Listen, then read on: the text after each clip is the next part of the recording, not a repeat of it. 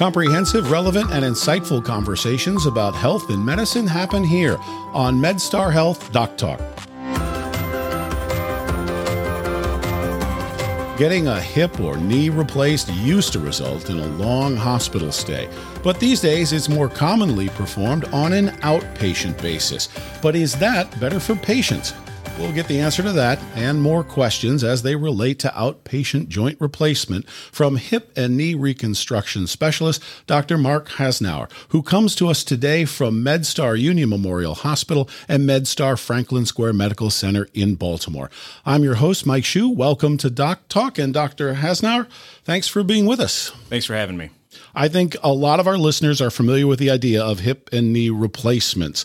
So what is the difference between the traditional approach and the outpatient joint replacement? That's a good question. So the main difference really relates to the same day of surgery, meaning where the patients recover and where they go home immediately after surgery. So an outpatient joint replacement or same day joint replacement, patients go home and get to recover in the luxury of their own home and the comfort of home and family. Traditional joint replacements patients may stay overnight, 1 or 2 nights in the hospital. Is there anything different about the surgeries that means somebody may stay or go home? Not necessarily. So the surgery itself is performed by the same surgeons, the same staff. The actual surgery itself is the same. It's more so just where they are recovering the same day and that first night after surgery. So how did it come to pass that they figured out, okay, people do really well at home as well as, being here for a while? I think there's been a push over the past several years, certainly in this past decade, to figure out how patients can recover in a more quickly and efficient way after surgery. I think especially in this past year and a half during the COVID pandemic, there has been a significant push to get our healthier patients out of the hospital. Numerous research studies have looked at this and have demonstrated that the right patients, when they're home, do just as well or better than patients that stay in the hospital. I know with a lot of these types of surgeries, it used to be that they'd be sort of immobilized and you don't want them to be doing anything, and that is not the case now. Completely correct. That paradigm has completely shifted. Now we focus on, immediate mobilization, getting patients up and moving. You can have surgery, the first case in the morning at 7:30, you're up and working with physical therapy before noon, and then you're home on your couch before or even by dinner time, already having gotten up and moved around. Yeah, why is it that they want people to move the hip and the knee quickly and get that mobility started?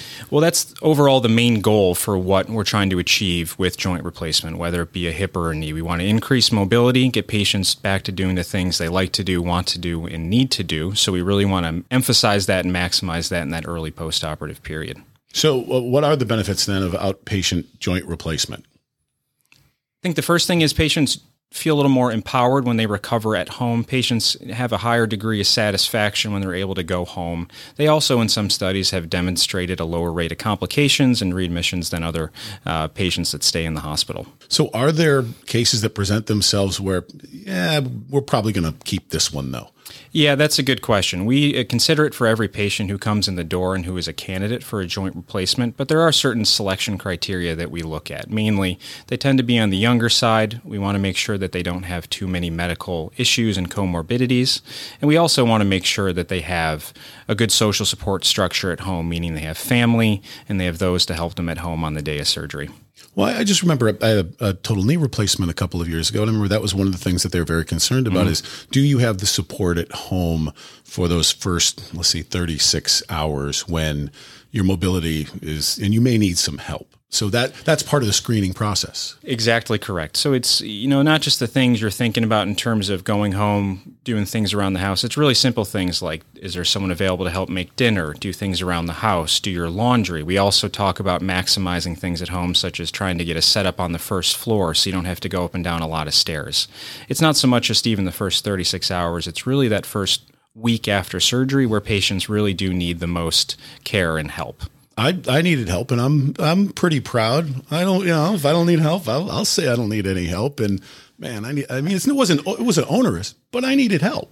Yes, I think patients sometimes don't fully really understand in that first postoperative period. They're kind of the things they need help with. First and foremost, our goal is safety. The last thing we need is a patient to have a fall or a complication because they're trying to do too much too soon.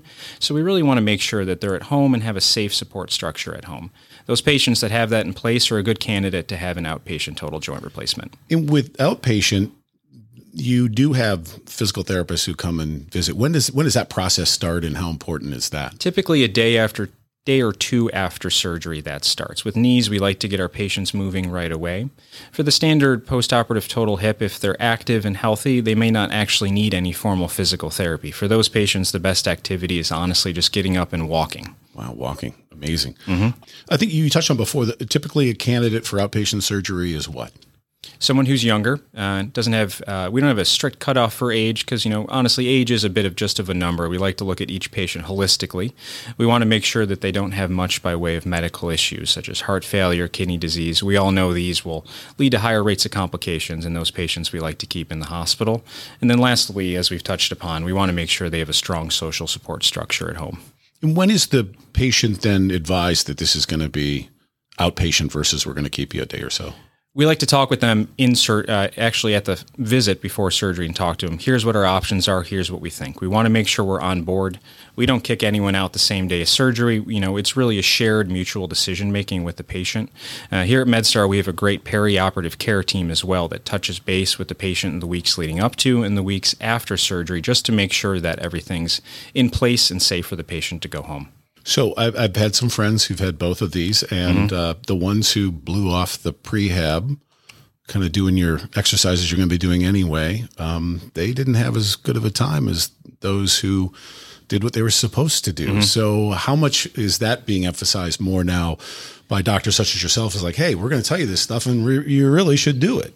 I agree. I think it's not so much that the patients aren't capable. It's kind of just eliminating some of those variables and things they're trying to learn the day of surgery. So if they know all the exercises, how to use the equipment like the walker, the crutches, the cane before they go into surgery, it's a lot easier than trying to learn it the day of after you've had anesthesia and while you're recovering from the surgery. I think it helps kind of take those things off the table. Yeah, and I think people, when they come up for anesthesia, they seem clear, but then you ask them something 2 weeks later. Do you remember that happened on that day? And they have no idea. Oh, completely correct. Yeah.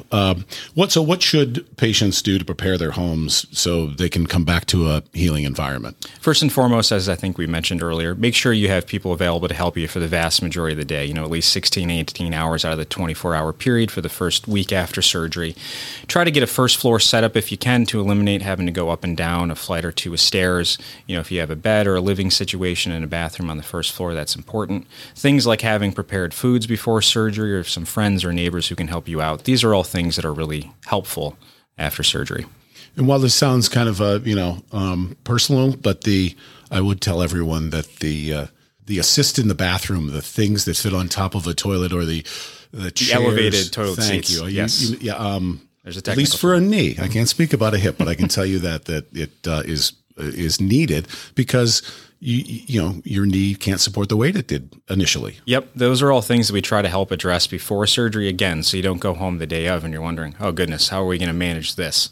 So these are all things we try to get to patients ahead of time. We talk to them about them so we get these things in place to really try to decrease these variables and questions when they're going home. I know personally I appreciated that I couldn't tell you how many hours it was after, but there was a PT who showed up pretty much right away, a day or so later, and got me whipped into shape. Yep. And it was helpful. Absolutely. It wasn't pain-free, but it was helpful. And, now 2.5 years later, I can't even remember. There were plenty days I couldn't even tell you I had a TKR because I'm fine. Yeah. I mean, that's our goal at the end of the day is really to get you a point where you're back to doing what you want to do and like to do, and you're really not limited by joint pain anymore. Oh, yes. And it's the old thing of when do you come in to think about getting a procedure like this? And a doctor told me, he just kind of chuckled and he says, oh, you'll know. Yeah. And he was being a little flip, but he's entirely correct. There was a moment where I said, no, I don't have to live with this anymore. I'm blessed to have insurance and a lot of other things. And let's go. What am I waiting for? And so that has to be rewarding for you as a doctor to see patients who the outcomes are more than they even hoped for. Absolutely. I think one of the most rewarding things is when patients come in and they tell you, I can't believe I waited this long because they're doing so well after surgery. They weren't even aware of how debilitated they were by their joint pain. They tell you they're back to doing their favorite activities, hobbies, and they're no longer limited by their joint pain. That and then being able to see them to walk in without a cane or crutches or anything like that is very, very rewarding. Well, and overall they're healthier because I think when you're in chronic pain, it's like a brake or a governor that really kind of overrides everything. That when you have that removed, there's so many more possibilities in your life that you didn't realize that, that half that was because my dumb knee hurt. Yeah. Patients will often come in, I think they say this, the pain's exhausting. You just find day in, day out little things, going up and down stairs, putting on your shoes and socks. Just that constant reminder, that joint pain, people will just say it's exhausting. And to be able to help them with that is great. Yeah. Well, that thanks you for the good, thanks for the good work of doing that, because that is something to hang your hat on, that you're truly helping people. Back to the outpatient idea. I know that some folks would prefer to stay in the hospital, with nursing care as long as possible. If a patient presents himself, but they're really not a candidate for having to stay longer, how do you nudge them in the direction going, outpatient's probably better for you? We have a discussion with them. Again, I think it's important to make sure everyone is on the same page, both the surgeon, perioperative team, as well as the patient and their family, because the last thing we want to do is kind of have a discordant thought on where we're going to go here. So we talk about them, present their options, but if they feel more comfortable staying overnight, we're certainly happy to do so. Now, do any kind of, is a hip or a knee easier for outpatient, or does it really matter? It doesn't really matter. I think it's more so a patient-by-patient basis. And then some folks I know have had double knees, and does that matter or not? Typically, patients, if they have a bilateral knee replacement, would not be going home the same day. That's just more surgery, more anesthesia, more of an involved process. So those patients are not going home the same day. Because they need to ease back in a little bit more. They need a little more therapy. Sometimes those patients may just need a night or two in the hospital. Good. I tell you what, thank you for doing the work you do. And I'm sure it's rewarding to have to be able to really help people in a lasting and meaningful way. We've been talking with Dr. Mark Hassenauer from MedStar Union Memorial Hospital and MedStar Franklin Square Medical Center. Dr. Hassenauer, thank you for sharing your expertise here on MedStar Health Doc Talk.